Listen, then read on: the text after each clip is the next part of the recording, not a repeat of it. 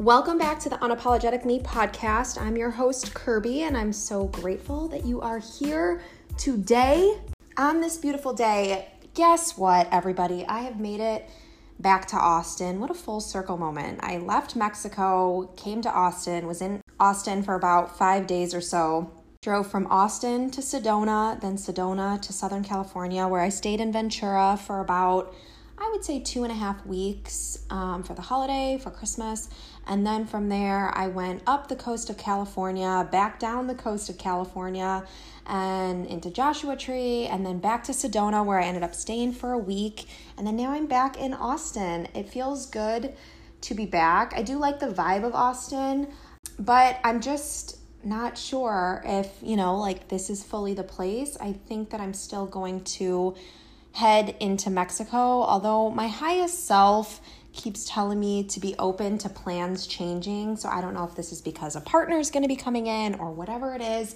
But either way, I am open to what is being guided my way. So I am here in Austin. Before I get into this part 2 Q&A, I just want to fill you in on a couple things in my life. First thing, anyone who saw, I rolled my ankle in Sedona, which, rolling your ankle as an adult, let me tell you, I played sports growing up, but I have not had a quote unquote injury or something like this happen as an adult. And let me tell you, it is completely different than when you're a child. I feel like, I don't know, maybe this is why this is kicking me into want to get back a little bit more active, but I felt like it hurt 10 times more, and it also made me almost feel low-key a little bit elderly, and I was like, what is happening right now? So I rolled my ankle initially when I went to go hike Bell Rock Vortex. There's 4 vortexes in Sedona, which are just so unbelievably amazing. I can't even explain. That's why people go to Sedona. That's why it's this super spiritual place, because the vortexes there are just intense, and they're amazing. They're intense in an amazing way. I mean, the downloads that were coming through were just phenomenal. So what happened when I hiked Bell Rock is when I went to go back to where my car was, I actually ended up taking this extra long loop that went around, and that wouldn't have been an issue. I'm always down for a longer hike, but the problem is the sun was setting. So I was going to be in a position where it was going to be really dark out, and I didn't have a map because I didn't know that I was planning on doing this loop, and I had my phone, but it only had 30% charge on it, and I was going to need to use it for a light, because I don't usually do night hikes or anything like that. So it made me really nervous, because where I was hiking going around this other side too was that it wasn't a really defined trail. It was kind of difficult to see where the trail even was. So it started making me really nervous, and I started asking questions to Source, please just get me back safely.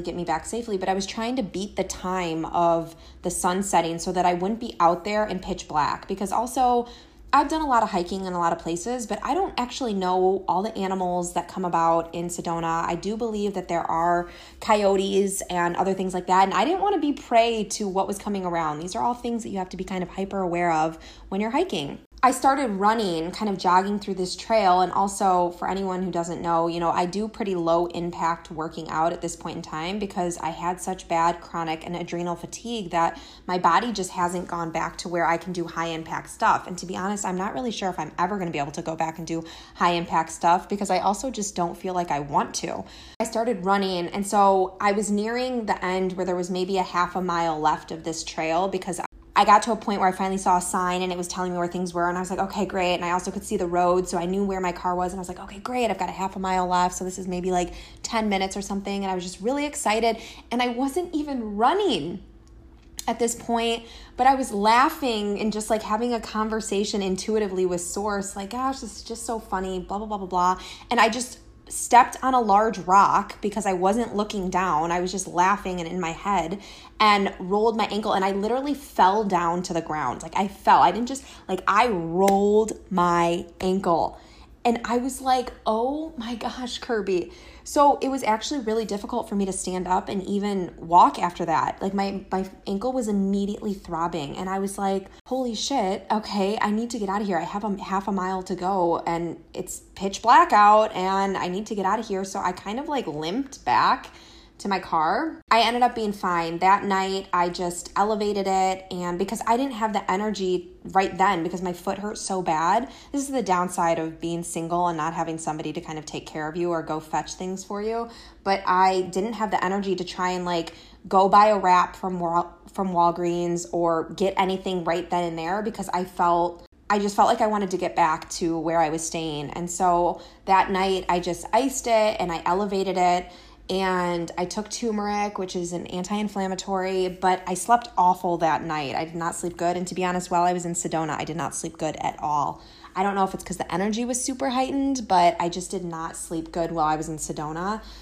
So then the next day, I went and I got a wrap. And what I ended up buying was this natural herb called willow bark. And so if you don't know this, I don't consume any prescription medications. I don't put anything into my body that's not all natural. Coming from healing from chronic illness, I don't want to put toxins into my body. And all things that are sold, like pills that are man-made, aspirin and ibuprofen and all those things, they're man-made. They're all based off of natural supplementation. Where do you think that they get these ideas? They make a copy of something that works in nature. So arnica is something that a lot of people take to help fix issues within their body, but arnica actually doesn't help with pain management or inflammation. Arnica helps with just the healing process. And so I personally have never really felt the benefits of arnica, which the last time that I had taken it, I actually have some of it. The last time I had taken it is when I got my root canals taken out because again, they were trying to have me take, have morphine and opioids and all these things to assist with pain management. And I was like, no, I don't take that stuff. And they were like, what? Like they couldn't believe that I was going to try and heal naturally after having these huge teeth taken out of my mouth without having some type of pain meds. And I was like, no, I'm not taking that stuff. So I had some arnica from then, but it honestly doesn't help with pain management. So when I was searching what is best for pain management, and I literally intuitively asked Source, guide me to what I need to have to assist me with this, because it was my last day in Sedona and I wanted to be able to use my leg. I didn't want to have to spend the whole day in bed. And so willow bark is what I found. And let me tell you, I got this willow bark. What I'll do is I'll leave a link below where you can see exactly which one that I got. And it worked amazing.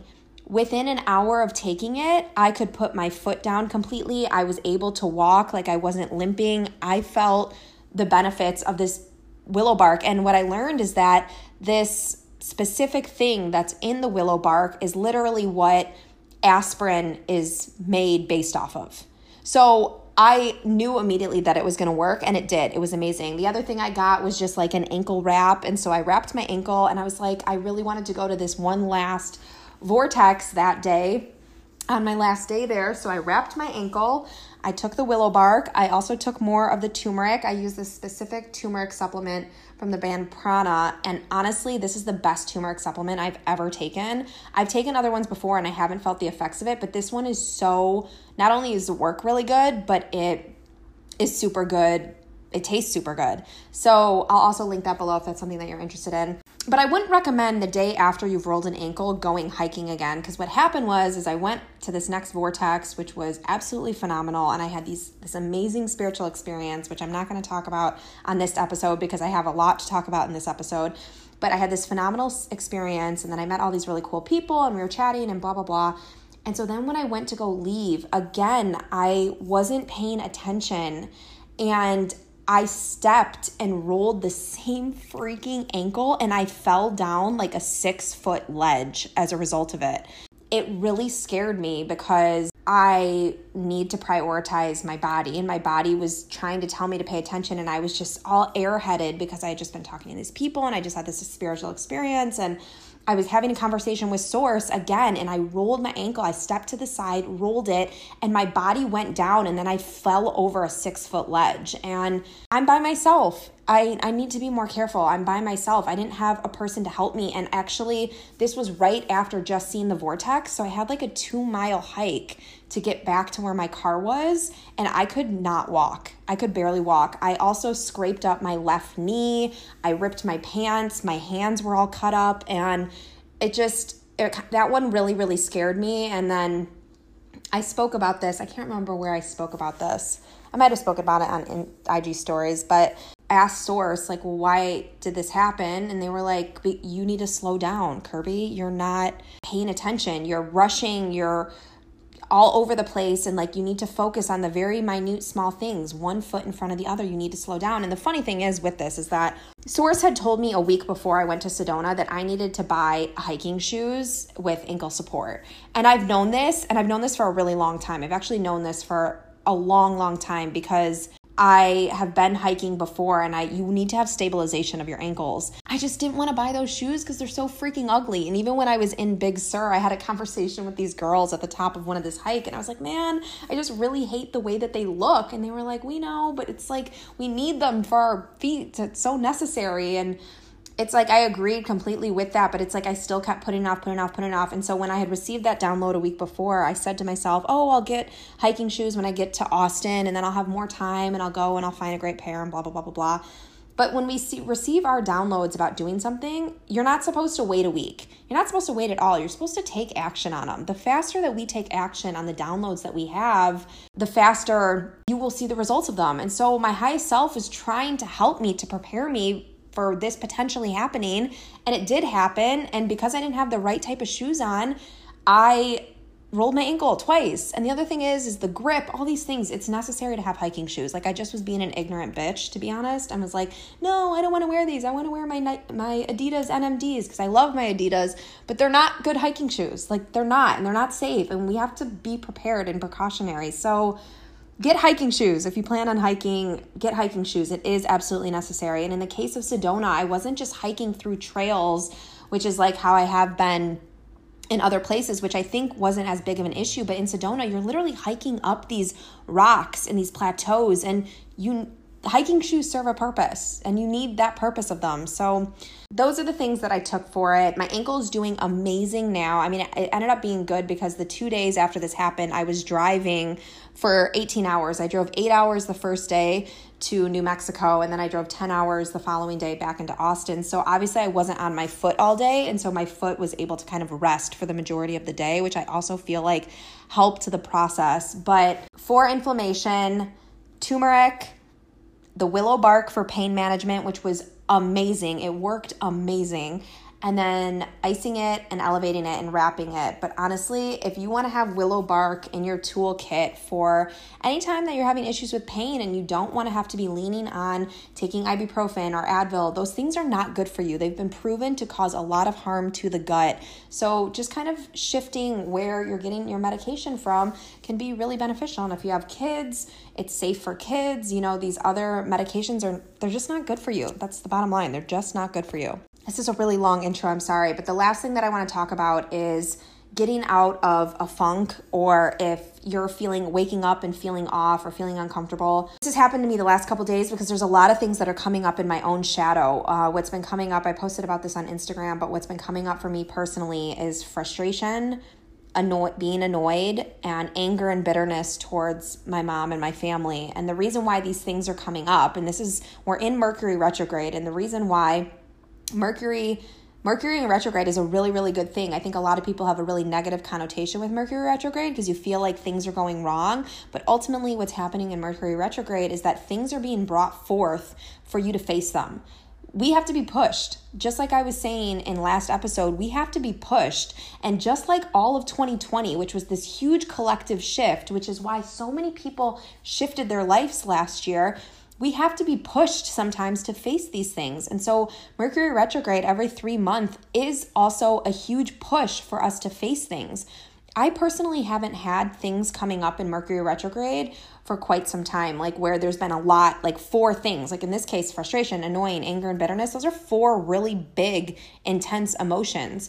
And any emotions that are coming up for you that cause a trigger or an emotional reaction for you are things that you have denied within yourself in some way, shape, or form, things that you didn't feel safe feeling, things that you are housing within your own shadow. And so it's up to us to clear those things from our own shadows. And that's exactly why I created my membership with the shadow work and the breath work and all these tools to assist you in clearing the body with them. I had a conversation with an Akashic record reading client the other day where the Reiki that I perform and any energy healing that you have done, those are all great things, and they do assist in opening up and clearing energy. But say in the case of myself, frustration is what's coming up. And say I only leaned on having Reiki done, which I do my own Reiki on myself and receive the same healing from my Reikis, and I love it. Say I have the Reiki done and it helps me start clearing this frustration that I'm feeling within myself. But in your everyday life, if you continue to deny or resist or avoid any frustration that's coming up in your life and you don't go in and start doing the deeper shadow work around it, you're going to continue building that frustration within your shadow. I can have Reiki done again in a couple weeks and can help me clear that frustration, but it's still going to show up in your everyday life because it's something that you're denying within yourself. So if you don't work through these deeper wounds and emotional issues that you're holding on to, they're going to keep showing up in your life. And because there's a lot that's coming forth for me, these things coming up in our lives, you're not being punished, you're not being put down, you're not being shut out. They're coming up to help you evolve. I'm being pushed to the next level in my business and in things that are going on in my life. So in order for me to step to the next level in my own life, I can't be carrying these lower vibrational energies. I can't be carrying this bitterness, this anger, this frustration. But if I don't work through them, they're going to keep showing up. And what I have learned through doing all of this inner work and doing the shadow work is that when it is being presented to you, the faster that you jump in and start doing some healing around it, the faster that you will heal that uncomfortable feeling that you feel with this emotion. It's a denied aspect within yourself, and we have denied it for any way, shape, or form. For me personally, I never grew up in a household where it was safe to share your emotions. I grew up in a household where everyone choked back their emotions. Nobody spoke about what was going on with them. No one spoke about how they were actually feeling. We just pretended like everything was okay. So yes, I feel uncomfortable with these emotions coming up because I grew up in a way that wasn't safe to share them. So now my inner child is like, whoa, why am I feeling this? I need to choke this down. I need to hide this. I need to resist this. No. I need to go in and show and let my inner child know it's safe. You're okay to feel this.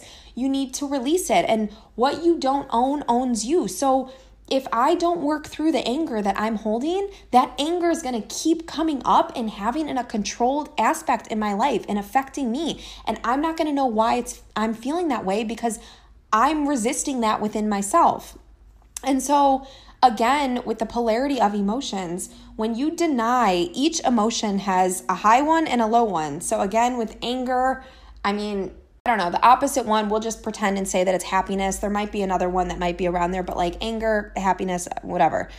Or maybe anger, acceptance, I don't know. So if you've denied the lower vibrational energy that you're holding within your subconscious, within your own shadow, there's like a little invisible string attached to the opposite one that's the polarity above it. So say in this case, it's happiness. So because I'm denying this anger, which I didn't think that I was, but we can't deny what's showing up in our life. Clearly I'm denying it because it's showing up in my life and I'm feeling it within myself. Same thing with bitterness, frustration, and this being annoyed. So because I'm denying that anger within me, it's sinking deeper. Imagine it's almost like an anchor on a boat.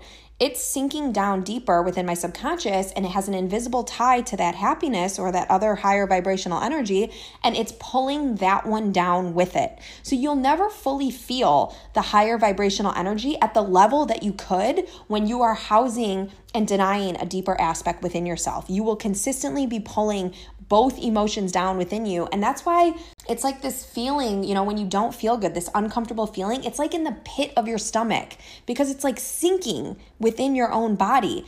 But once you start cracking that open and clearing that out, and for me, in my case, I'm going in and I'm doing the trigger and the emotional healing subconscious journeys to see like where are these stemming from?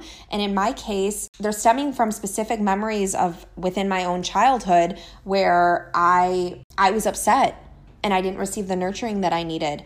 I was uncomfortable and I didn't receive what I needed, which then again built almost this bitterness within me that like, why can't I receive what I need in my life?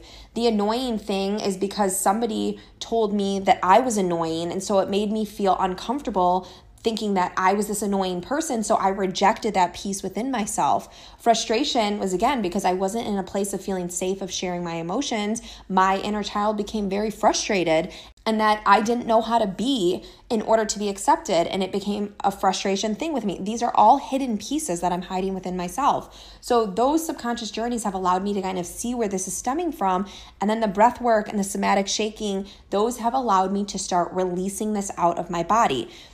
It doesn't take just one subconscious journey or one aspect of breath work to peel these pieces off. It can take multiple depending upon how much you have denied this piece of yourself. But the more that you show up and do it, the easier it becomes for you to work through it. I didn't mean to get into that whole rant about all of that. I was just going to talk about some other physical things that I do to help work through these, which I'll say in a minute. But that's basically what's happening. So if things are coming up for you right now in Mercury retrograde, there's no better time to dive into shadow work to start seeing where these are stemming from, what you can do to pull them out, what you can do to heal them. That's exactly why I created this membership, so that you would have all the tools that you need to heal these wounds that you're carrying, that you're holding within yourself. What I want for 2021 is that everyone is doing shadow work and breath work. Like, that is my goal, literally, to have every person in the world doing shadow work and breath work. I know that we want to put it on someone else to heal pieces within ourselves. And the Reiki that I do can assist you in clearing and opening up space, but it also takes you actively showing up for yourself to really clear those wounds and access and see where they're stemming from. Because until you fully release them out, it's like what I'm doing with Reiki almost is like, imagine that it's in your shadow, it's a garden, and I'm coming through with Reiki and I'm clearing the top of the weed and I'm cutting it. The thing is that the root of that weed is still there, and I can't fully clear that root of that weed. You have to show up in your daily life, and the root of the weed is whatever emotion it is. And in my case, anger, bitterness, frustration, being annoyed. Those are the roots that I'm still haven't fully cleared out of my own subconscious. And so now, into a subconscious journey followed by some breath work to assist the body in purging it out, you're starting to see and reshift that momentum of that emotion that you've denied within yourself. Energy healers and Reiki work and all those things are really beneficial, and they can assist in the process, but they are not the whole process. You've got to be showing up for your own shadow work. No person can clear it for you. You have to do it. I know that we want another person to heal us. We put our things in other people's hands because doing the inner work fucking sucks. And showing up for ourselves and acknowledging and dealing and facing those things is hard. And we want someone else to just take it away from us. But it can't work like that. It takes us taking accountability and being like, okay, this is on me. I can do this. You don't have to do it every single day. Again, with Mercury being in retrograde, things are coming forward, and the more that you can do it will be beneficial. But I recommend once or twice a week, acknowledging what's coming forth for you. Are you triggered? Are there emotional responses? Are things coming forward? Then you're knowing where to start from. Your emotions are your roadmap. And lower vibrational energies are where you know what to face. There's so much spiritual bypass thinking that you can just say the mantras or the affirmations or go to a healer and they're just going to take it away from you. But how are you showing up daily?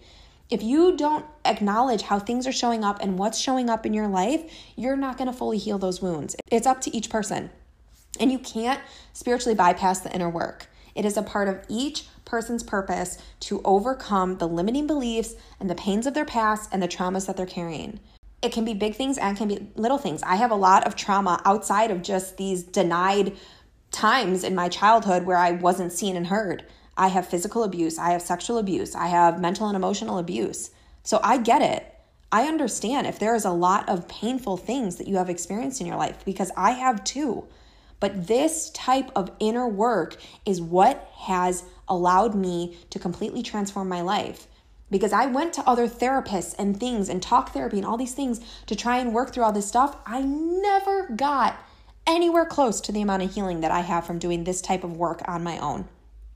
Never. Never have I. Never have I ever. So I can't recommend it enough. Okay, I went on a whole tangent there and I didn't mean to do that, but here's the other things. When I wake up and I'm feeling uncomfortable, here's some things that I do to kind of start shifting the energy and pull me out of a funk.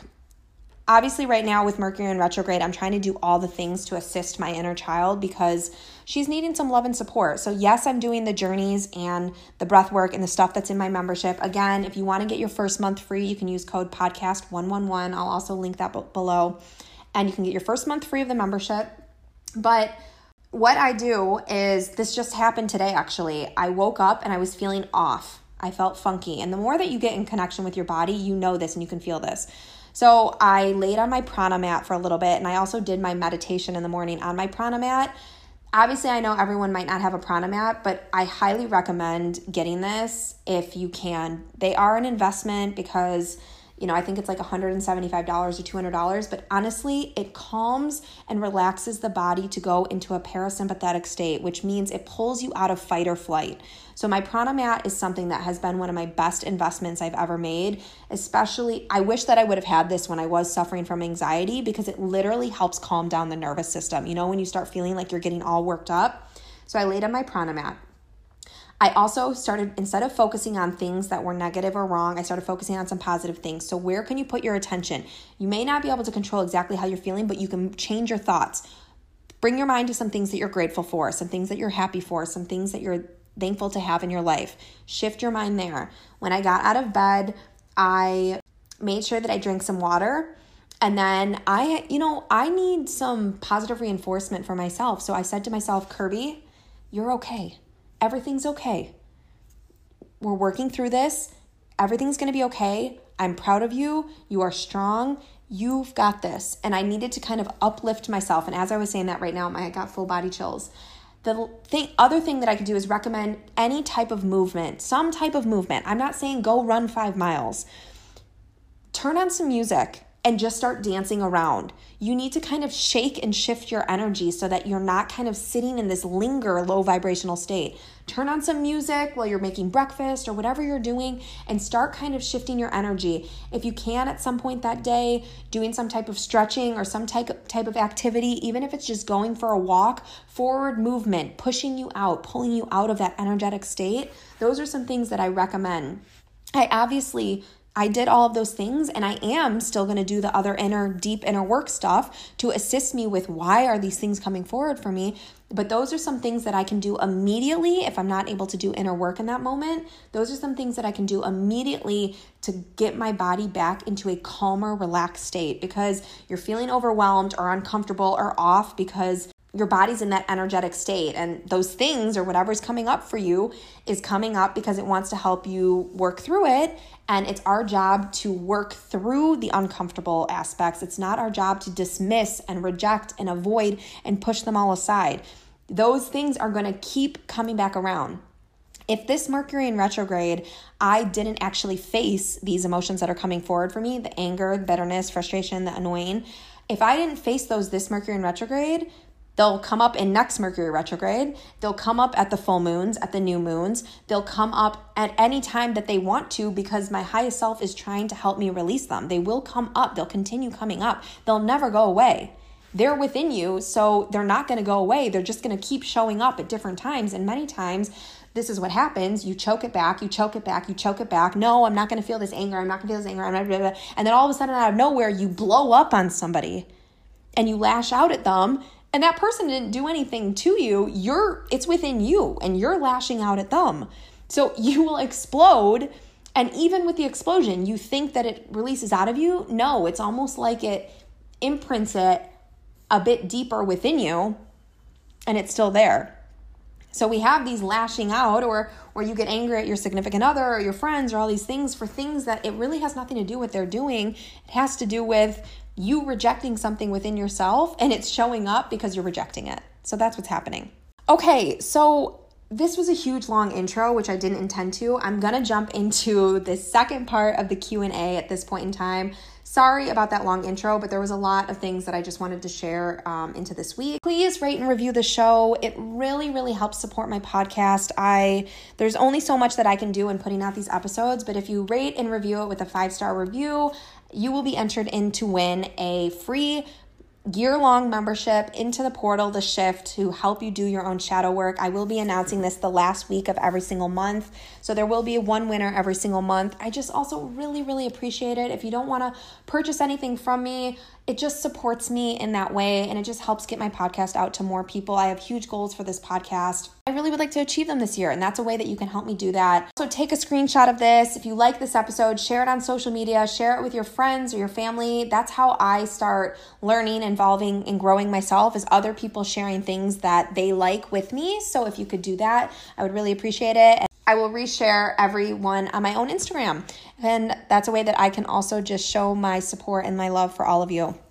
So let's get back into this second Q&A. There was a lot of questions that have come through, and I just want to continue answering them and to give you just a better understanding of who I am as a person and my thoughts and my feelings and my behaviors and blah, blah, blah, blah, blah. So here we go.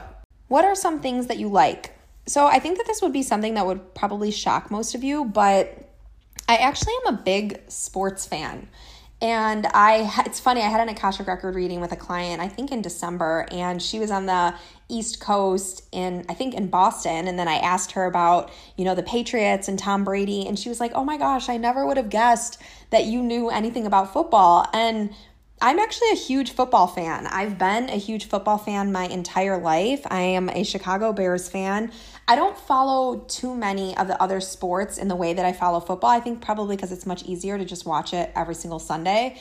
But I'm a huge Chicago sports fan. I'm a huge Bulls fan, Bears fan, the Blackhawks. I'm a Cubs fan. Go Cubs. I literally was living in New York City when the Cubs won the World Series, and it was such a big deal. My debit card actually has the Cubs logo on it. I am a huge sports fan. My favorite out of all, though, would definitely have to be the Chicago Bears. I mean, I'm like loyal, ride or die. I do not care. Even when I lived on the East Coast, I never rooted for the New York teams. I went to go see New York teams. I went and saw the Jets and the Giants play in stadium, but I am a Bears fan all day. It's funny, one of my exes, actually, he went to high school with a guy who played on the Jets, DeBrickashaw Ferguson, and we actually went to his wedding, and it was a really wild thing to go to the wedding of somebody who is famous. I mean, I guess he's considered famous. He's very successful, and he played for the Jets the entirety of his career. And there was famous people there, other professional football players. And so that was like a really bizarre thing. But yeah, no, I'm a huge football fan. My favorite color is purple. I don't know if I've ever spoke about that. I love the color purple. I just always have. It's also the color of royalty. I mean, purple. And then the third eye chakra. I mean, yes, purple all day. I really love a good latte in the morning. Matcha. I feel like matcha is probably my favorite. Although I do like cacao lattes. I also like chaga lattes. I like chai lattes. But lately, I actually have been going back and drinking a little bit more coffee. I've just been feeling coffee lately, and I don't know why. I absolutely love coffee, but because of the severe adrenal fatigue that I had, I cut back on drinking coffee. It's now been 2 years since I really had cut it out of my life. So now I think having it once a week isn't as bad. But back then, I went like a very long time without consuming it at all. I just honestly love the taste of coffee, only if it's organic, like really, really good coffee. I'm sorry, if you're drinking like Folgers or Starbucks or Dunkin' Donuts, that coffee is crap. That's not even coffee. You've got to get you a good, organic, sustainable, like fair trade from like Peru or Colombia. Like they've got that really, really, really good coffee, and start trying out those coffees. That is where you will drink like, that is like legit coffee. So good. I'm such a basic woman. It honestly is like the smallest things make me the happiest. Like another one of my favorite things is like having an electric toothbrush. Like my electric toothbrush makes me so happy. I've never felt like my teeth were cleaner than using an electric toothbrush. I mean, honestly, it's like the most basic things ever. I don't know what are some of my other favorite things. Maybe I'll think about them and I'll kind of pop back in, but I'm such a basic person. I'm not frou-frou or ritzy. I don't own fancy clothes. I honestly invest my money in traveling and kind of probably supplementation or like good all natural products, like all natural deodorant and lotions and things like that, because I just value and honor my body in that way. Would you ever want your life to go back to before your awakening? It's funny because sometimes it feels like things were a little bit easier before having a spiritual awakening, because it's like what you don't know, you don't know. And then when you know, you can't not know. But I always felt unwhole. I didn't feel whole as a person. I didn't feel like, I always felt like there was something more. And like, since being spiritually awake, it's made my life make more sense, because I know that there's something more, and I'm connecting with light beings and my higher self and connection with in a much deeper way. And it's like, it's kind of made things in my life make more sense. And I never would have known that prior to being spiritually awake. It's also allowed me to navigate my life in this world in a much easier way, even just like with this shadow work. Instead of like, you know, in the past when a negative or a low vibrational energy would pop up, I would be like, why is this happening? Or, you know, why does this keep coming up? What is going on here? And I didn't have the tools in my tool belt to know what to do with that. And so now, even just like with that aspect of it, knowing like, Kirby, it's okay. It's happening because of this reason, and this is what you can do to assist yourself in working through it. And it's like that deeper awareness. And ultimately, spirituality is the utmost, deepest self-awareness and standing in your full authenticity. That is ultimately what spirituality is. It's knowing that it is all within you, and that you have the power to create and to live in the deepest connection possible, but it is up to you. It's not worshiping an outside thing. It's recognizing that it's within you, and you have the power to do everything that you want within your life. And it is self-awareness. Just like I said, I know when I wake up and I feel off, what I can do for my body to assist through that. What is my authentic code? What is who I am as a person? Standing in that true strength and authenticity is you being the most spiritual being, as well as just loving and accepting others for their authenticity and them being in their true self and worth. You know, there's so much of we judge and compare and put down other people for not being what we want them to be. It's nobody's job to be what we want them to be. It is our job to be who we are, and to just accept others as they are. And when you ultimately realize that almost every person, if they're behaving in a nasty or negative way, it's because they're hurting inside. They're hurting inside, and they don't know how to heal and how to work through the things that they're going through. And so they're trying to bring you down because they're in pain. So it's not our job to fix them or change them if we would just start accepting and loving other people and recognizing that every single person is just seeking love and acceptance. And so many people were not seen and heard and given what they needed growing up in their childhoods. And so adults are just neglected children who are still seeking love and acceptance. And the more that you realize that and have the compassion for that and start coming from a place of love and guidance to other people, you realize like how much you can change the world within that. And this is why you can't spiritually bypass the inner work.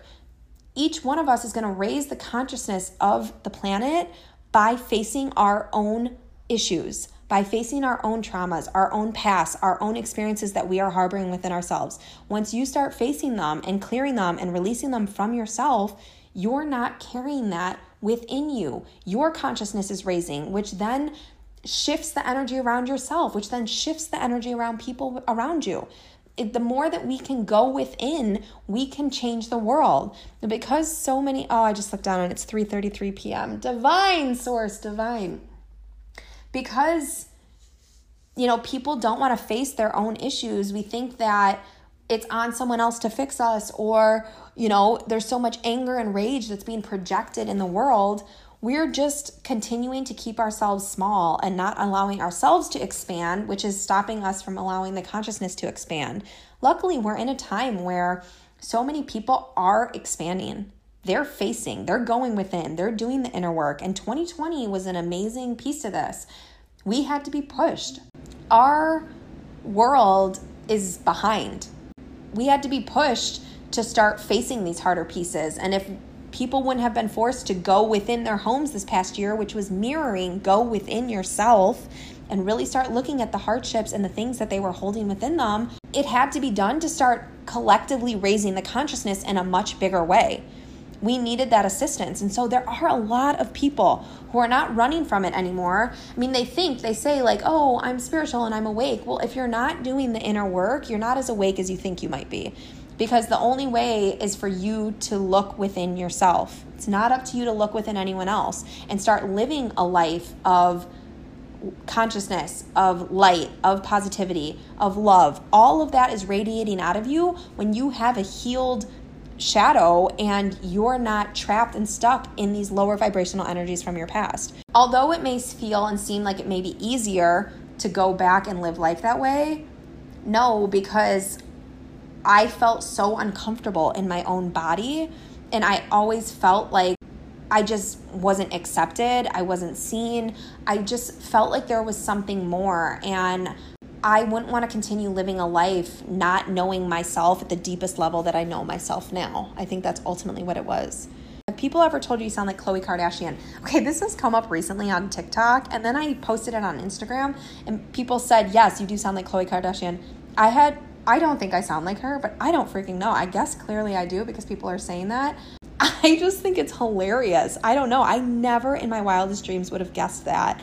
But yeah, I guess clearly I do because people have said that. What do you think of the injustices in the USA?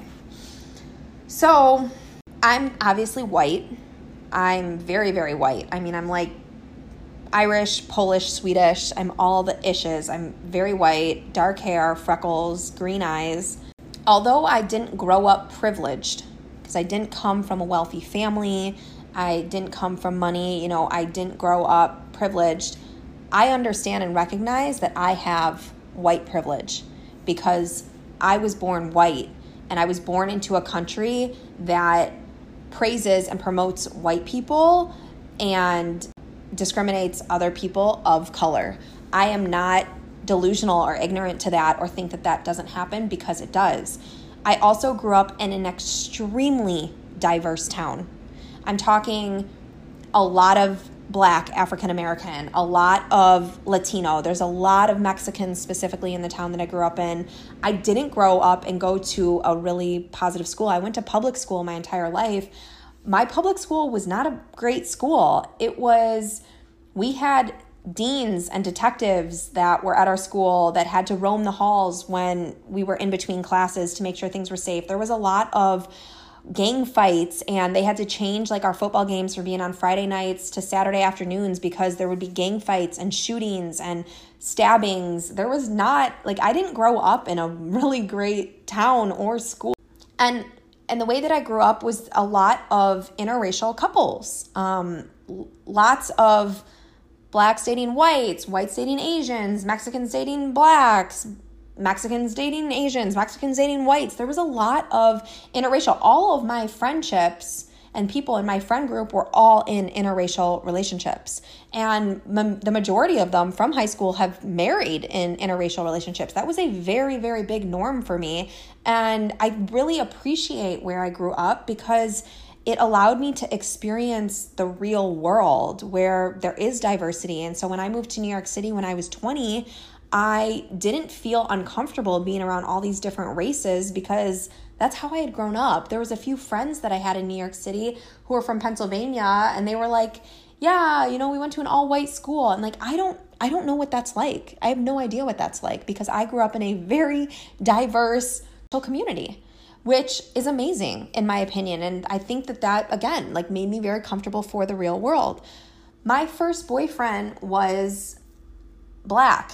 He was African American. He actually grew up more privileged than I did. He grew up in a gated community in a very fancy town, not like the town that I grew up in. He grew up in a town where he was one of the only Black people in his school, and there was all white people. And I grew up in a town where it was a very mixed group of people in my school. My second boyfriend, he was Jamaican, 100% Jamaican. He was born in Jamaica and moved to the States when he was 4. And so he was very dark skinned, very, very dark skinned. My first boyfriend was much lighter skinned. I did experience a lot of things through dating somebody who wasn't a white person. My first boyfriend, he moved to New York City. He was a music producer. That's honestly kind of how we connected, because I had always wanted to move to New York City. And then when I met him and he spoke about moving to New York City, I had never met anyone else who wanted to leave that town or like go to New York City. And so it was like a big thing that like attracted me to him. But you know, this was in 2006. He moved to New York City, and we were long distance for a good portion of our relationship. And I continued to live in Illinois, close to my family, and was going to school for fashion design. And he was in New York City, and he was coming back one time to come visit. I think it was around the holidays. I can't really remember. And he was going to take a bus back because we were broke back then. And, you know, it was too expensive to have a plane ticket. So he was going to take a bus back. He went to the ATM in Port Authority, which is one of the huge bus hubs. It's like one of the biggest bus hubs, I think, on the East Coast, but in New York City, clearly. And he took out like $100 to go pay for his bus ticket to come back. And one of the bills that was taken out they thought was counterfeit. So what recently happened with George Floyd is very similar to what happened to him, because $100, and it was like one bill was a $20 bill. When he went to go pay for this ticket, the person looked at him and was like, "This is a fake bill." And he was like, "Well, I just took it out of the ATM right there," which was literally like 20 feet from where he was. And they were like, you're trying to pay with counterfeit bills and this and that and da-da-da-da-da. And literally a SWAT team there in Port Authority came up surrounding him, and he got down on his hands and knees with his hands on his head, and they were all holding guns to him, believing that he was doing fraudulent things, almost exactly like what happened with George Floyd, where I think it was counterfeit money or something that happened with that or whatever. And my boyfriend at the time, he told me that he just started praying to God, like, please protect me and help me get through this. Ultimately, luckily they didn't end up shooting him, but he then was put in like a holding cell or this or that. And then it came back that the money wasn't counterfeit, and they were wrong. They never apologized to him. They never did anything. That he missed his bus coming back, and he then had to go through this traumatizing experience, basically because he was Black. That's why this happened. That's why I know this happened, because I remember having that conversation with him after that, because I'm the one who picked him up from the bus when he came back, and we just cried in each other's arms. And there was nothing that I could say that could take that away from him. I know that I will never understand it in the way that he experienced it. And I also knew in my heart that that would never happen to me. I knew that that would never happen to me, ever. And that was one of the hardest parts of like really recognizing and knowing my white privilege there, that would not happen to me. And that wasn't the only time that he actually was held at gunpoint wrongfully. And I know it was because of his skin color. He grew up, quote unquote, more privileged than I do. He grew up in a family that had more money than I did. He got a better education than I did. But because of his skin color, none of that mattered. Like, he was always held accountable because of his skin color, not because of his actions. And I knew that even in times where I thought about this recently, because I got pulled over in Joshua Tree, and I don't even know why I got pulled over. It was so stupid. This cop was following behind me, and there was no reason for him to pull me over, but it was late at night, and obviously my car is like jam-packed full of all my stuff. And he came up, he didn't even come up to the driver's side window, he came up to the passenger side, and he was like, "Did you know that your license plate light is out?" And I was like, "Oh, no, I didn't realize it." He was like, "Okay, like whatever, license and registration or whatever." I didn't even have my insurance card on me. I don't even have it printed out. It's like in my phone. I just gave him my license. He went back, he did his things, and he came back and he's like, "Okay, you're fine, let's go." And like in that moment when that happened, I knew that how lucky I was that this white cop pulled me over and that nothing happened. And I know that that isn't the case with people of color. And it breaks my heart knowing that. My one of my nephews, he's also part Black, and I don't know how his life will be different than mine was because he is a person of color. Even in the case of one of my siblings' boyfriends, he used to get pulled over all the time, and he always would get taken in, and somebody would have to come and bail him out. And there's other times where he would go to court as a result of being pulled over or this or that, and he would always dress very preppy and quote unquote more white-like than more of his style. And the judges would always let him off when he portrayed an image that was looking more put together and more quote unquote white than if he would have gone in there in his own style, which is totally fine. And they would always cut him some slack because he presented himself in a way of not looking like a quote unquote thug or something like that. And I've watched this in my life happen in front of my eyes. It's not that I've just seen this on TV. It's like I've known people in my personal life who've been wrongfully held at gunpoint. I've known people in my personal life who've wrongfully been convicted for things because of the color of their skin. I've known this personally. And so the injustice in the United States, it's real. It's a huge problem, and it's disgusting and ridiculous that here we are in 2021 and this is still the case that's going on. It's just ridiculous that there is no standards to even become a police officer in this country.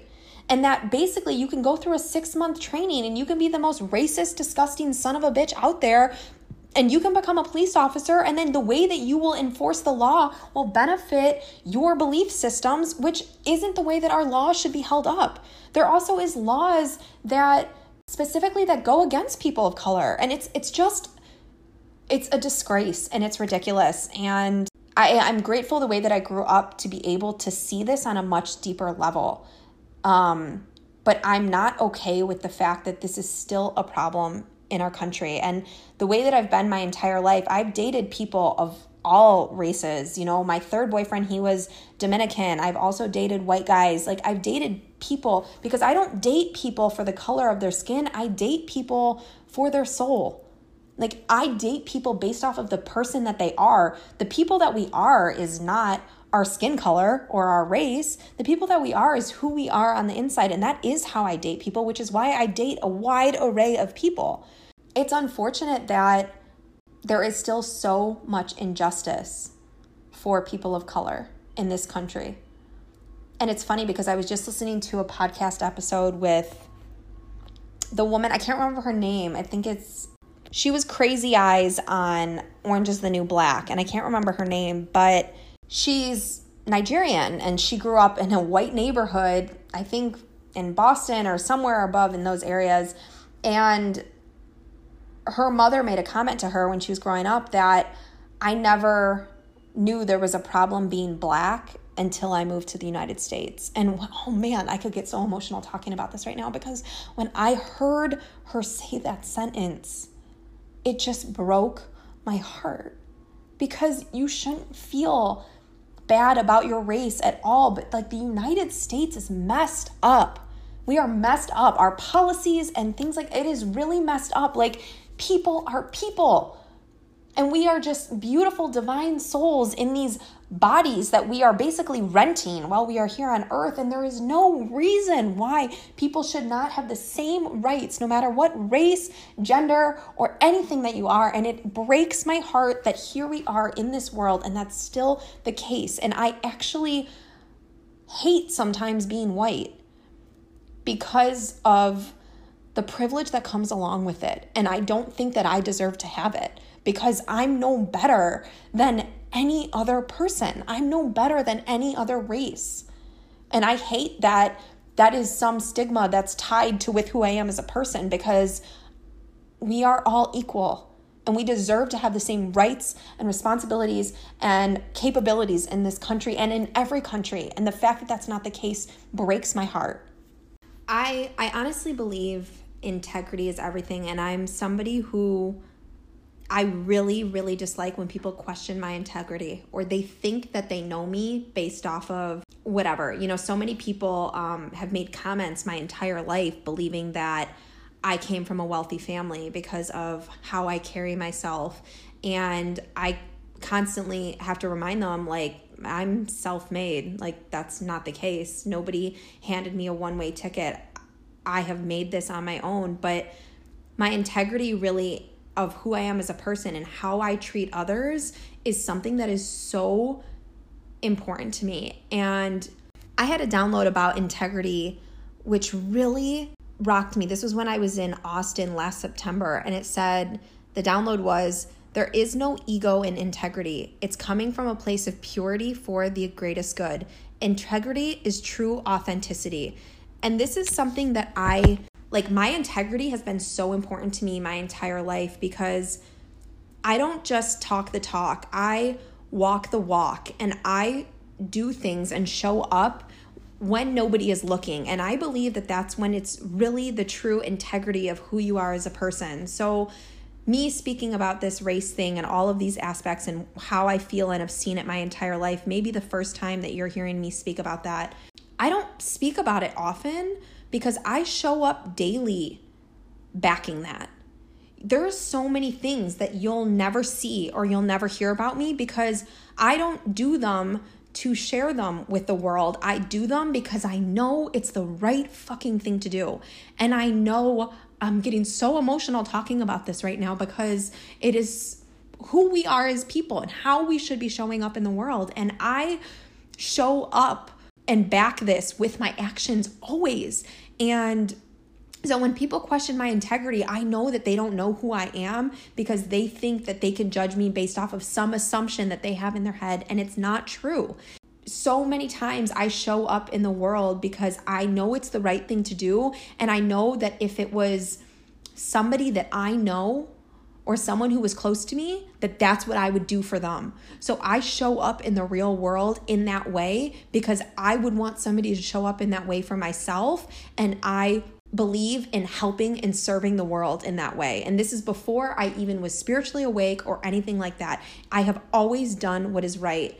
You know, I'll give you a couple examples, but this happens so often that there's just hundreds of times that I will never speak about with any of you because I really value and honor showing up and doing the right thing, whether people see you or hear you doing it or not. And this is why I don't talk about it, because I don't do it to be seen. I do it because it's the right thing to do. So one time when I was living in New York City, I believe I was this was when I was 26 years old, and I was dating my third ex, and we were walking to go somewhere, and it was raining out, it was horrible, and this family, their apartment was on fire, and they were in this Dunkin' Donuts, and they had no coats or things like that, and it was this cold day out, and there was this woman, and she was holding her young daughter. She must have been 2 years old.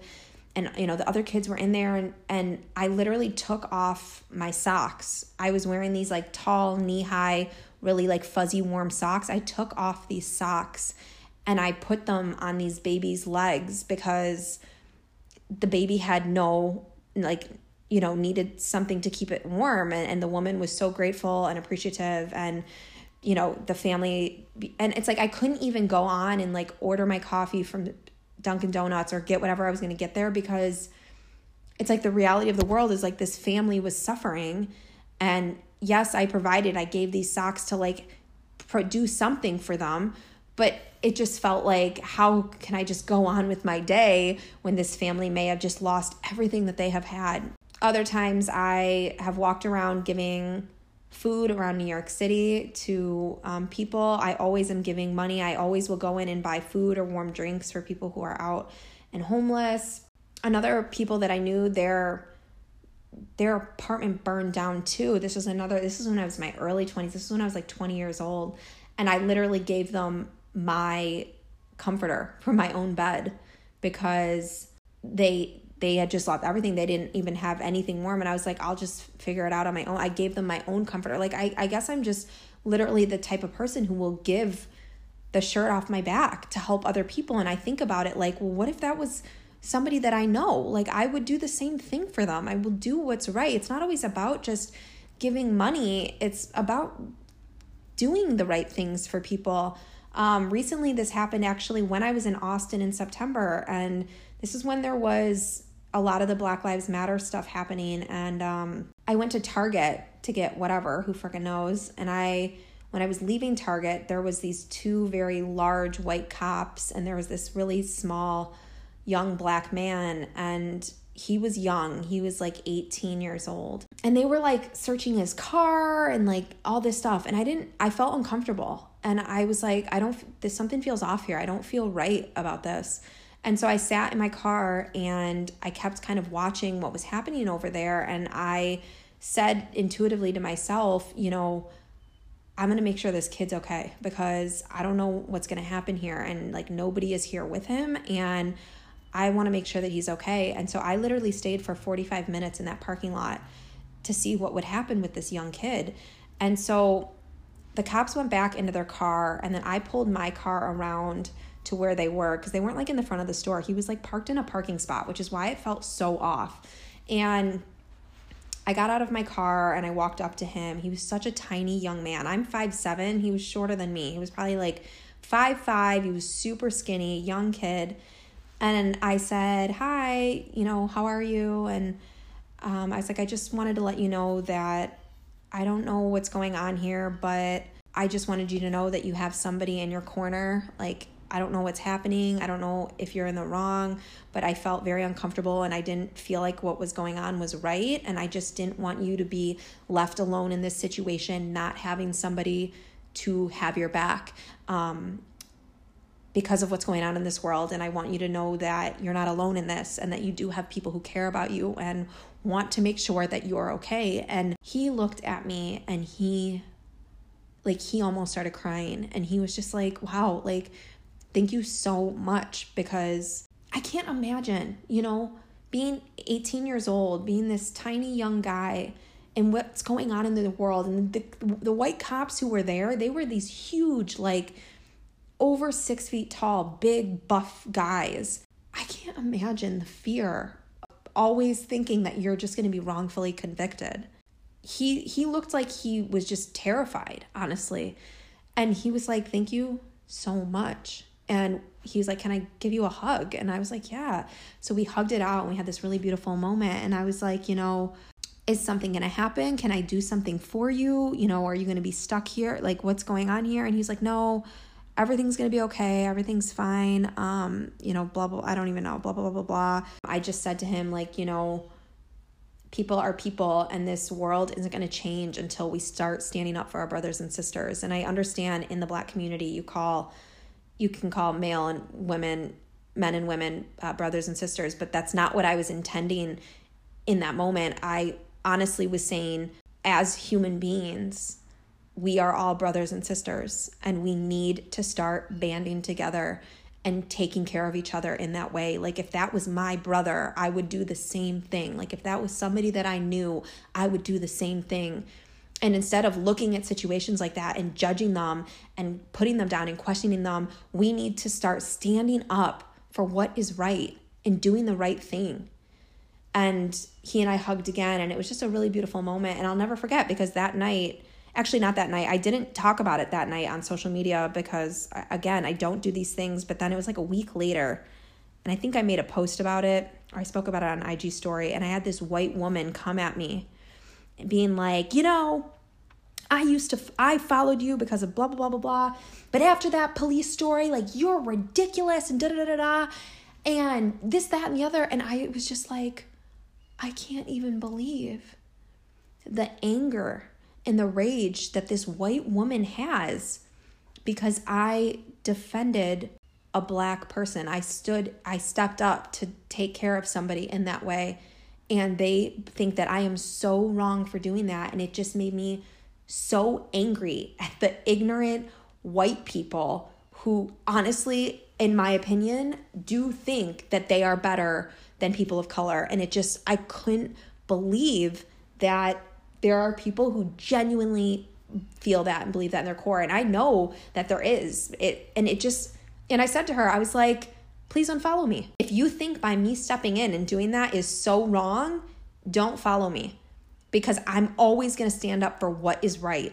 And in that moment, what I did was right. And I became an ally, and I That's why this whole thing that happened where so many white people on social media were posting the black squares and all these things, I don't want you to talk about it. I don't want you to post a black square and claim how you're there for the black community, but then when you're presented with situations like that in real life, you don't show up as a human being. I want you to show up. Your actions should be backing what you're saying. I want you to show up and show the community and the world that, like, I've got your back. I don't want you to hide behind your freaking computer screen and put a stupid black square up there and say, like, I'm here for the black community. No, fuck you. You're not. I'm so tired of white people doing the things because they think it makes them look right instead of actually taking the action to do what's right. Do what is right. Do it because it's right. Don't talk about it because now it's something in the public eye. Now it's like all these people who did that stupid, but I refused to post that black square because I could see right through the whole thing of it.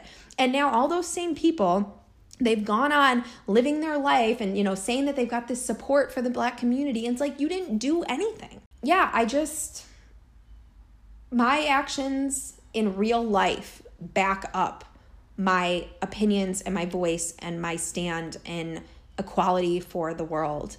I don't talk about it. I really very rarely talk. There's so many things. Like, one of my favorite podcasts is Wrongfully Convicted, which is almost always black men who are in prison for 20, 30, 40 years on they're wrongfully convicted for something, and they're serving a life sentence, and then they get out, because of this, that, and the other. I've always donated to that community because I believe in helping these people. Our justice and judicial law system is wrong. It's corrupt. It is corrupt. And not just 20, 30, 40 years ago when these people initially went into jail and there was so much white supremacy and wrongful conviction that was happening, but it's still like that. It's still happening to this day. It is.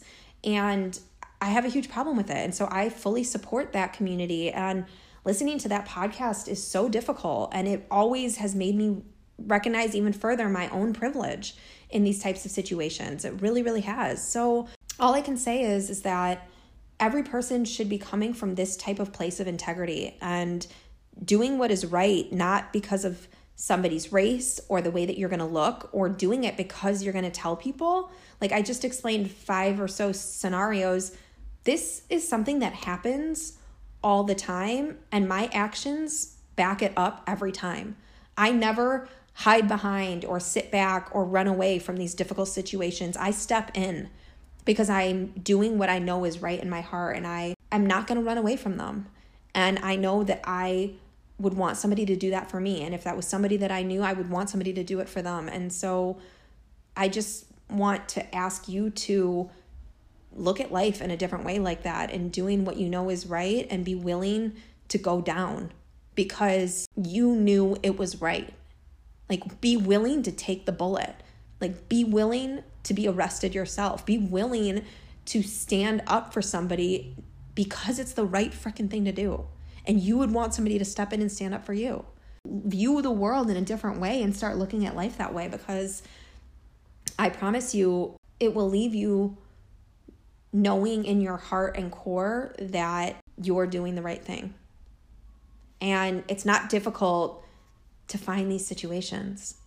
Like, they're happening all the time everywhere. It's just a matter of you showing up in that way. And that is how I continue to not only serve myself, but to serve God and source and this world, and knowing that I'm coming from a place of love and helping and serving the community. And by me taking those actions is me doing that. I didn't intend on going on, this whole thing about that, but it just happened. So there we go.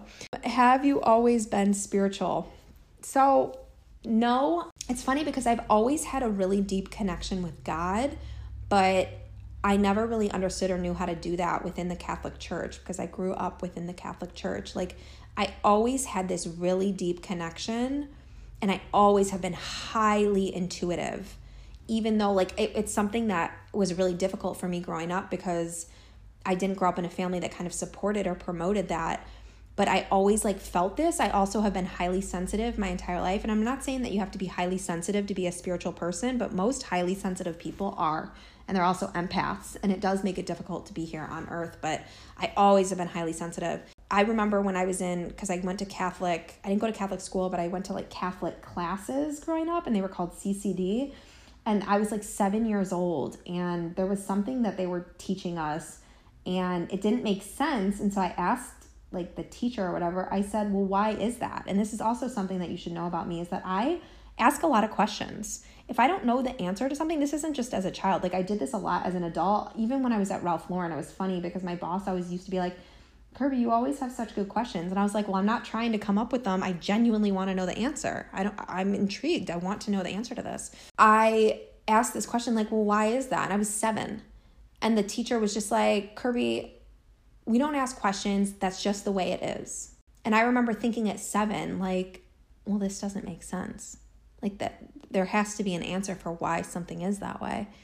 And I don't know if it's just because the teacher didn't know it, or, I mean, I do feel like that's a lot of the ways that the Catholic Church is and many other organized religions in that way. It's like they just want to make you believe that that's the answer and like don't ever question it. But I always question everything if something feels off. When I kind of fell out of the Catholic Church, you know, when I was like in my early 20s, and then I started kind of following Christian church a bit more, because Christian church was a little bit more open, where it didn't feel as disconnected from my world as it felt with the Catholic Church.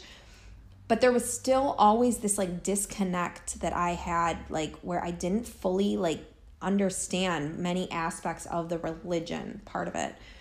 So then when I had my bigger, deep spiritual awakening, I realize that I can have this beautiful relationship with Source. I don't need to have all of the stipulations as a religion does. And so that has just enhanced and deepened my relationship with Source and allowed me to really fully have this really beautiful relationship in that way. And now I'm deeply spiritual. And I think the biggest thing of why I kind of wanted to even open up with like these Q&A podcasts, for you to see that I'm still a real human. Like I'm a normal person. You know, I like sports and I like avocado toast and I like all these things, but you can still be a very deeply spiritual person on the flip side of that. You don't have to look a certain way and be a certain way to be a spiritual person and have this deeper connection with your highest self and with Source.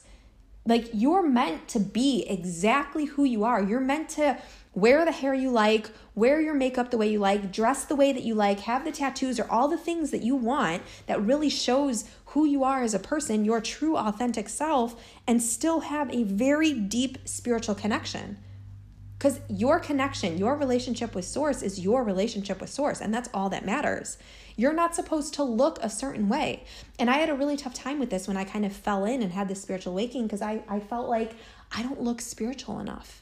I like had such a hard time with that, thinking like I have to look this type of way in order to be accepted, in order to, you know, be a spiritual person. I've got to look this way. And I don't know. I just had this thought of like what a spiritual person looked like. And I was like, well, I'm not that person. And then Source was like, Kirby, you're not supposed to be that person. You are supposed to be you.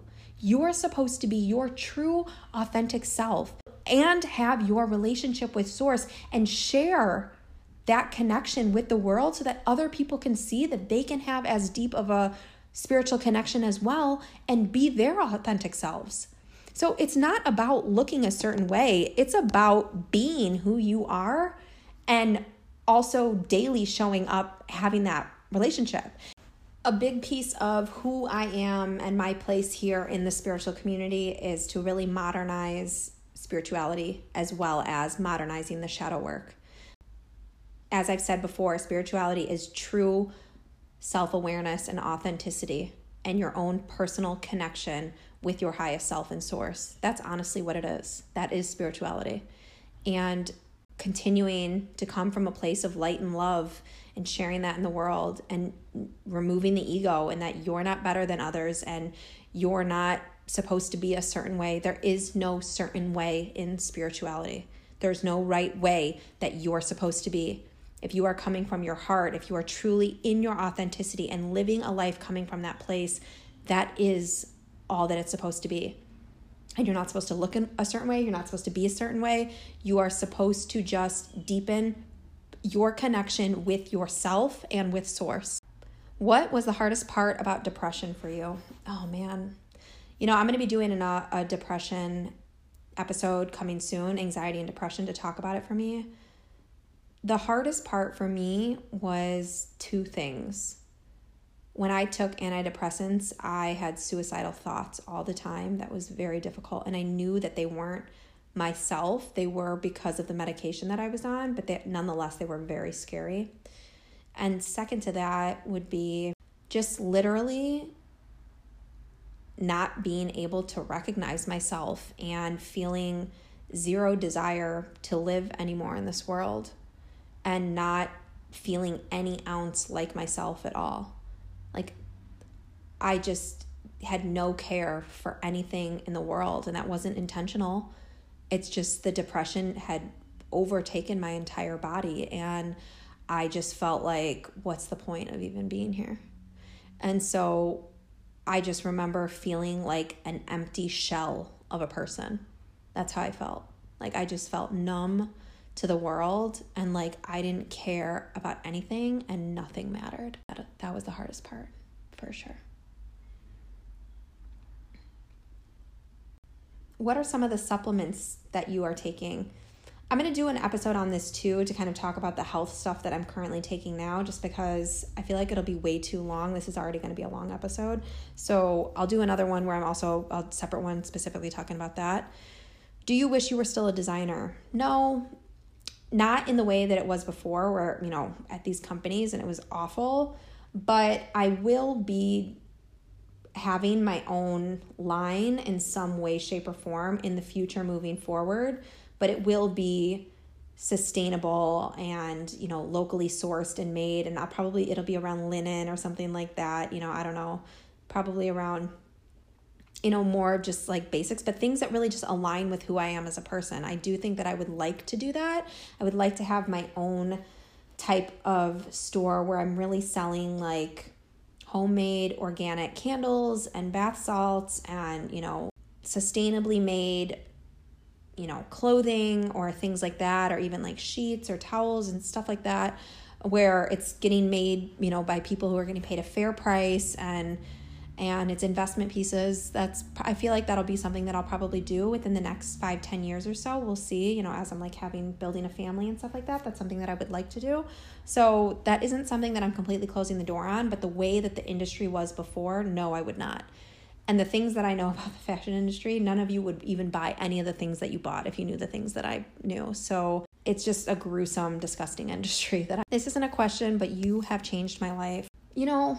I feel honored to help so many people, and I feel honored to actually have the strength to be where I'm at in life, to show up in the way that I'm showing up, because I had so much fear, even around creating this podcast. I didn't know what to do, and, I had to overcome a lot of my own roadblocks, but I'm really happy that I've found my voice and my place, and I'm living my dharma, and I'm able to help so many people in so many ways, and I honestly feel honored to be able to do that for people, and I can only hope that I can continue doing that moving forward in this world.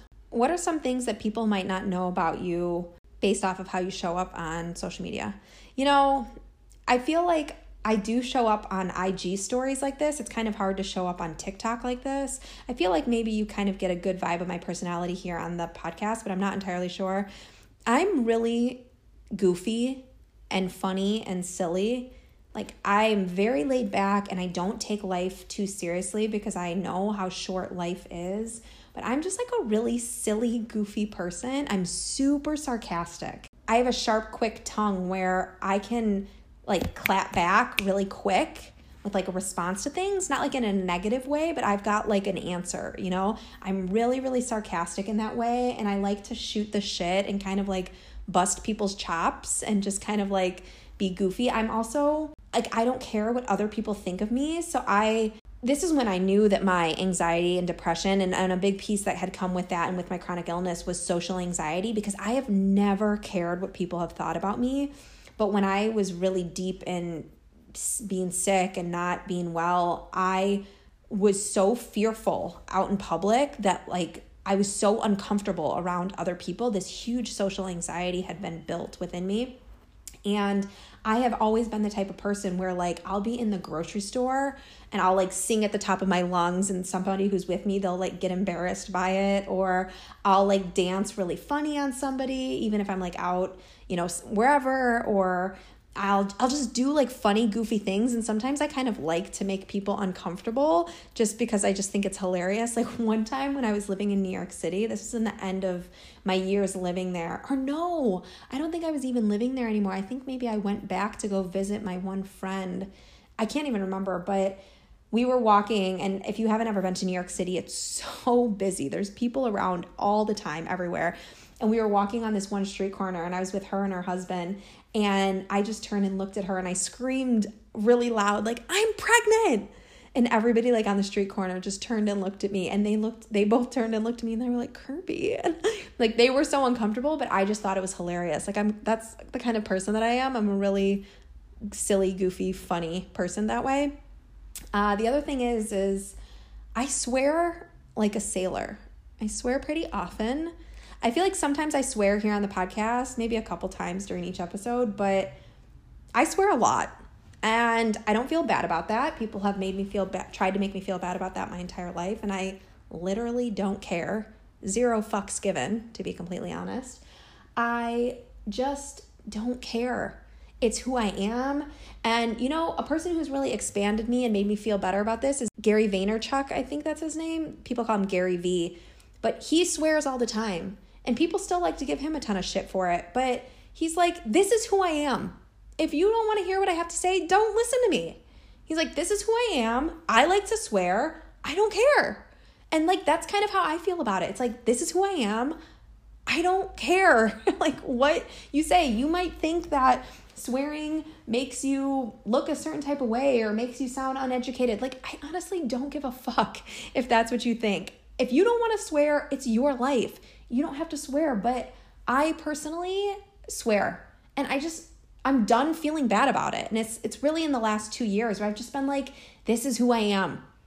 If doesn't resonate with you, great. I'm very professional, like in my Akashic record readings and all these things. And even here on the podcast, I do tone it down a lot, but in real life and with people who know me, I swear a lot and I just don't care. That's who I am. The people who are in my life now, they don't make me feel bad about it or shame me for it or shun me for it. It doesn't make me any less than a person. It doesn't make me bad. I don't believe that swearing is sinning. I think that that's one of the stupidest things that religion has imprinted on people, that they've created these words and that makes it a sin. It's just ridiculous the way religion has really manipulated people's minds around things like that. Swearing is just a piece of who I am, and I just have no shame around it whatsoever. What are some of your guilty pleasures? Okay, honestly, I realize this. So this is the thing. When I'm like driving and doing these long drives that I've been doing, number one, I hardly ever eat junk food, but it's like all I want is junk food when I'm on these drives. Like I want French fries or I want chips. One of my favorite chips is salt and vinegar chips. Like, oh my gosh, I don't even buy chips because I will eat the whole bag in one sitting. Like chips are a huge guilty pleasure for me. So salt and vinegar chips, and also probably corn chips. I grew up eating corn chips, so I think people refer to them as Fritos, but literally my mom would buy them from Aldi. That's where we bought all of our groceries from, and they were literally called corn chips.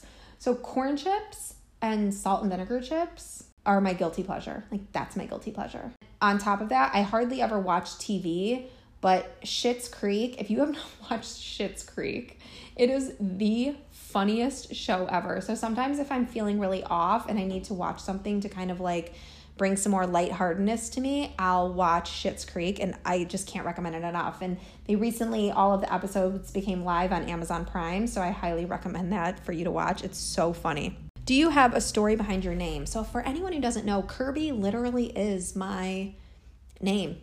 My name is Kirby Allison Buds, Allison, Alison. I wish that I had some cool story behind my name, but I literally don't. My parents were going to name me Mackenzie, actually, and they didn't know that I was going to be a girl because back then in the 80s, people didn't get ultrasounds unless there was like an issue with your pregnancy. So my parents didn't even know I was going to be a girl, but they were going to name me Mackenzie, which I could have seen myself as a Mackenzie and maybe being called Mac or something like that as a nickname. My mom had seen the name Kirby in movie credits. She said that she used to always watch the end of movie credits to get ideas for names. And I'm the only person in my family with a weird name. Like my two older sisters' names are Ashley and Kelly. Like the most normal, Irish American names, Ashley and Kelly. And then my younger siblings' names are Sean, Jillian, and Daniel. But I'm like dead center, like Kirby. Like no one else in my family has a weird name except for me, which is why I'm so fucking awesome, So they were going to name me Mackenzie. They had seen the name Kirby on a movie credit. When I came out, my mom held me and she was like, no, this is Kirby. And like, that's how I got my name. I wish that it was something more cool than that. For almost the entirety of my life, up until I was like, I believe in my early 20s, Kirby was only in baby books under boys. And so I actually still receive mail to this day to Mr. Kirby Buds. And a lot of times, like when I go or I have a reservation or if I put down to like pick up food or something and I say my name is Kirby, when I show up, people are still really shocked that it's me. They, I think, are assuming a man to show up. They'll be like, you're Kirby Buds? And I'm like, yeah, hi. And so I still get a lot for it. People are really surprised that my name is Kirby. I will tell you all something if you want to know. So I don't like nicknames. I really like being called Kirby. I don't like being called Curb or Kerbo or whatever. Like for my whole life, whenever I would meet somebody new or I would be in a new like interaction with people, within 5 minutes of meeting them, they would be like, hey, Curb or Kerbo, Curbster, Kerberina, Kerbella, whatever. And like, I don't want to be called that. I think my name is different enough as it is. My name is Kirby. Why can't you just call me Kirby? Like even when I was a designer at Ralph Lauren, the president, like the second week that I worked at the company, I saw her in the hallway, the president of our division, and she was like, hey, Kerbo. And I was like, wait, what the fuck is going on? Like, why are you calling me that? And recently when I was in Mexico, I met this couple at this restaurant and we were chatting at like the bar area or whatever. Within 5 minutes of me meeting these people, the guy was like, yeah, Curb. And I was like, wait, what? Like, I just think that is the weirdest thing ever. Like if I met you at a bar or a restaurant and your name was Ashley and 2 minutes later I'm saying, hey, Ash, like, you don't even know me. What makes you think that you can like call me a nickname? And also like, why? Like, why? I just want to be called Kirby. My name is Kirby. It has taken me a long time to embrace and accept my own name. I had so much shame my entire life around my name. I've got made fun of my entire life because of my name. Kids are so awful and mean, and I hated it so much. If you ever meet me, please call me Kirby because I don't want to be called anything else. And I've had to be very firm on this just with a lot of people, and people still do it to this day. And I get tired of telling them, no, I don't want to be called that. But like, just call me Kirby. That's it. I want to be called Kirby. My name is Kirby. I don't know. I just don't think that it's weird to want to be called your name. Did you share a room growing up? Yes, I did. I shared a room with two of my sisters. I grew up in a house where we had 4 bedrooms. So one of the rooms was my parents', and there was one room that was really tiny, like a really, really, really small room, like maybe 8 feet by 8 feet, which is really small. My oldest sister, she had that room. And then me and my one older sister and my youngest sister, us 3 shared a room. And then the 2 boys shared a room. So I shared a room with 2 girls. I absolutely hated not ever having my own space growing up. I also hated that I always had to be sharing everything with everyone. My one oldest sister and I, we are Irish twins. We're literally 13 months apart. It's like my whole life up until I was like 6-7 years old. I mean, I don't have any memories of this, but it's all in like home videos and things like that.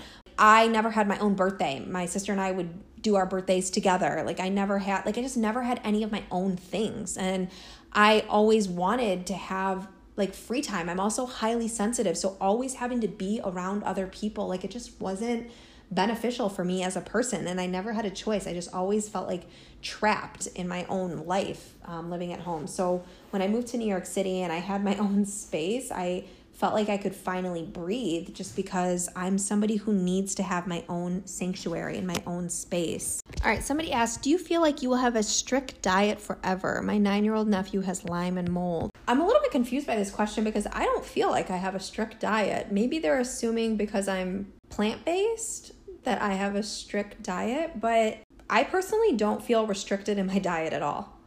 I love everything that I eat. I don't eat this way because I have to eat this way. I choose to be plant-based. It works best for me and my body. None of this has to do with Lyme and mold. I had a much stricter diet when I was healing from Lyme and mold, but no, I don't feel strict in my diet at all. And honestly, I'm a creature of habit. I eat like pretty much the same thing every single day. For breakfast, I like to have 2 bananas and a latte. For lunch, I have avocado toast. And then for dinner, it kind of varies. Whatever I want to have. Usually dinner is like up in the air, but literally breakfast and lunch is almost the same every single day because I love it that much. Do you believe that we also agreed to heal our family members? No, I don't believe that we are here on earth to heal our family members. I believe that we are here on earth to heal our own pasts and wounds. And many times our family members we have karmic ties or contracts with that we chose to come back to assist in our ascension and journeys here on earth. But it's not anybody's jobs to heal their families because we can't heal other people. We can't control other people. We can only control ourselves. Through healing ourselves, we can assist in healing generational trauma. And we can release that generational trauma from continuing on. When you do your own inner work and heal those wounds, you heal 7 generations in front of you and 7 generations behind you. But you can't heal your family members. No, I don't believe you can heal your family members at all. What would you say were the top 3 things that helped you climb out of the chronic illness hole? I believe I've said this before, but it's 2 things: trauma healing and gut healing. So personally, when I switched from doing physical modalities, and it's funny because I have a client who is switching now because she's been on this chronic illness healing journey, and it's like extended much longer than mine was because we were healing at the same time initially. And she was like, Kirby, why did you heal so fast? And I am still here. And I was like, well, because you're not doing the trauma healing. You're not healing the wounds in your shadow. Like, honestly, the trauma healing was 80%. When I switched over from doing any physical type of healing to doing emotional trauma healing and the shadow work, literally the exact same stuff that I'm doing now is the same stuff that I started doing back then. That's when I saw my physical body skyrocket. Because when you heal the emotional body, your physical body follows. Because ultimately, the way, you can disagree if you want, but this is with my experience as well as what I've learned from Source. It could be any illness that you get, okay? So it is much harder to heal the physical body when you're focusing on healing the physical body. But when you heal the emotional body, those wounds are no longer circulating within your physical body. So there's no more traumas and places for disease to thrive in the body. And so your physical body heals as a result of it. When you try and heal the physical body, you can heal the physical body, but any type of illness is always going to come back, because if you are still not tapping into the emotional traumas and wounds that you're holding, they're still circulating within your body and will cause the physical body to have more illnesses, because the deeper rooted issues, which is traumas that you're holding, are not the ones that are being taken care of. And that's personally why I understand and believe, like, say somebody has breast cancer, they overcome breast cancer, and then breast cancer comes back. Well, they may have physically worked through to do the healing with breast cancer, but if they've never worked through any emotional traumas that they're holding within their body, the breast cancer is going to come back. And it's not just breast cancer. It could be any type of cancer. It could be any type of anything. That's why it ultimately doesn't matter what disease you get. In my case, it was Lyme disease and mold poisoning, but that's because my body had so much trauma. You all just don't even understand the amount of trauma that I had been carrying. My body had so much trauma within it that it's like, it's all energy, and the trauma is low vibrational energy that's just circulating. And if you don't release it out, it has nowhere to go. So it just will manifest into any disease that comes your way. The worst case of it is ultimately getting cancer, but it could show up as anything. That's why they say high stress equivalates a lower immune system. I mean, this isn't anything that's coming out of nowhere. High stress equaling a lower immune system really shows that when you're living a stressful, anxious, angry or nerve-wracking life, those are emotions, your immune system is compromised. We know that, and that could just be where it's showing up here, but deeper rooted traumas from your past, from your childhood, from past lives, from generations that are still harboring within your DNA, if you don't work through and tap into any of those, your physical body is going to reap the benefits of it. I mean, and they're not benefits, it's illness, it's disease. So 80% of my healing, this is why I healed so fast. And that so many people say this to me all the time, like, how did you heal so fast? Trauma healing. And guess what? I showed up every single day. It was awful. I would be crying. I would be ripping the emotional wounds open. It was so awful. But I realized that by showing up that way, that even though it felt so awful in the moment, I would feel a sliver better. And so I was like, I'm going to do this again tomorrow. And mine was breath work and the subconscious journeys. That's everything that's in my membership. Like literally, I would do those every single day, and I would open up the wounds every single day. And people have told me, they were like, Kirby, people do not do that because it is so uncomfortable to put yourself through that. And I was like, I know they don't. I finally found something that made me feel a sliver better. And so I was going to show up and do that. And so I stopped doing any physical healing stuff and focused on the emotional and trauma healing. And that is what healed my body. Simultaneous with that, the other 20% I would say is gut cleansing. So I would still do coffee enemas and I was doing the parasite cleansing, but I will tell you that as I did more emotional clearing, there would be more things that would be releasing out of my gut. And so basically it would be like plucking the toxins out, but it took me doing it simultaneous with emotional healing, because as I would have these huge emotional breakthroughs, then I would pass these huge parasites or do these gut cleanses that would clear my gut, and it's more would be released as I healed more emotional wounds. So there is a deep connection there of your body's holding onto and harboring these toxins. So flushing them out of the system while you're flushing and working through the emotional pains will allow you to heal in a much faster way. And I have a coffee enemas guide available. I recommend that everybody who does coffee enemas, that would be my favorite thing ever. If I could get everybody doing shadow work, breath work, and coffee enemas, like, oh my gosh, the world would be a much bigger place. And you might be like, oh my God, coffee enemas. Ugh. Literally, enemas go back all the way until Egyptian times. It was so normal, even in Ayurvedic and India, like it is so normal. That is so normal to do enemas. But in our Western world, we've made this like fear around doing it. I promise you, they will make you feel so much better. I have an entire guide on it if you're interested in it. I recommend everyone does and learns how to do them. I still do them 2 times a week. I used to do them daily. I did them daily for like 8 months and I loved them. They were the only thing that helped me get rid of my anxiety, and I have never had anxiety since. But I also did do emotional healing simultaneous with that, and am now living in my Dharma. Okay, this podcast is super, super long, so I'm going to round this out here. I hope that I answered all of your questions. I'll do another one of these probably in 6 months. I don't know. I have a lot of podcast episodes to catch up on, but I hope that this gave you a lot more information about me. Maybe it made you like me more. Maybe it made you like me less. I don't really know. I can't show up based off of what you want out of me. My job is to show up who I am. I hope that you can see that and understand that, and I don't know, want to continue to learn more about who I am and learn from me and learn from all the things, I don't know, in this world. So I will let you all go here. Don't forget, if you want to start your own shadow work, you can use code podcast111 to get your first month free. Rate and review the show. It really supports it. I love and appreciate you all. We've got the new moon Reiki tonight, so you can go ahead and sign up for that if you haven't seen that before. If you want, you can get $5 off using the code NEWMOON2021.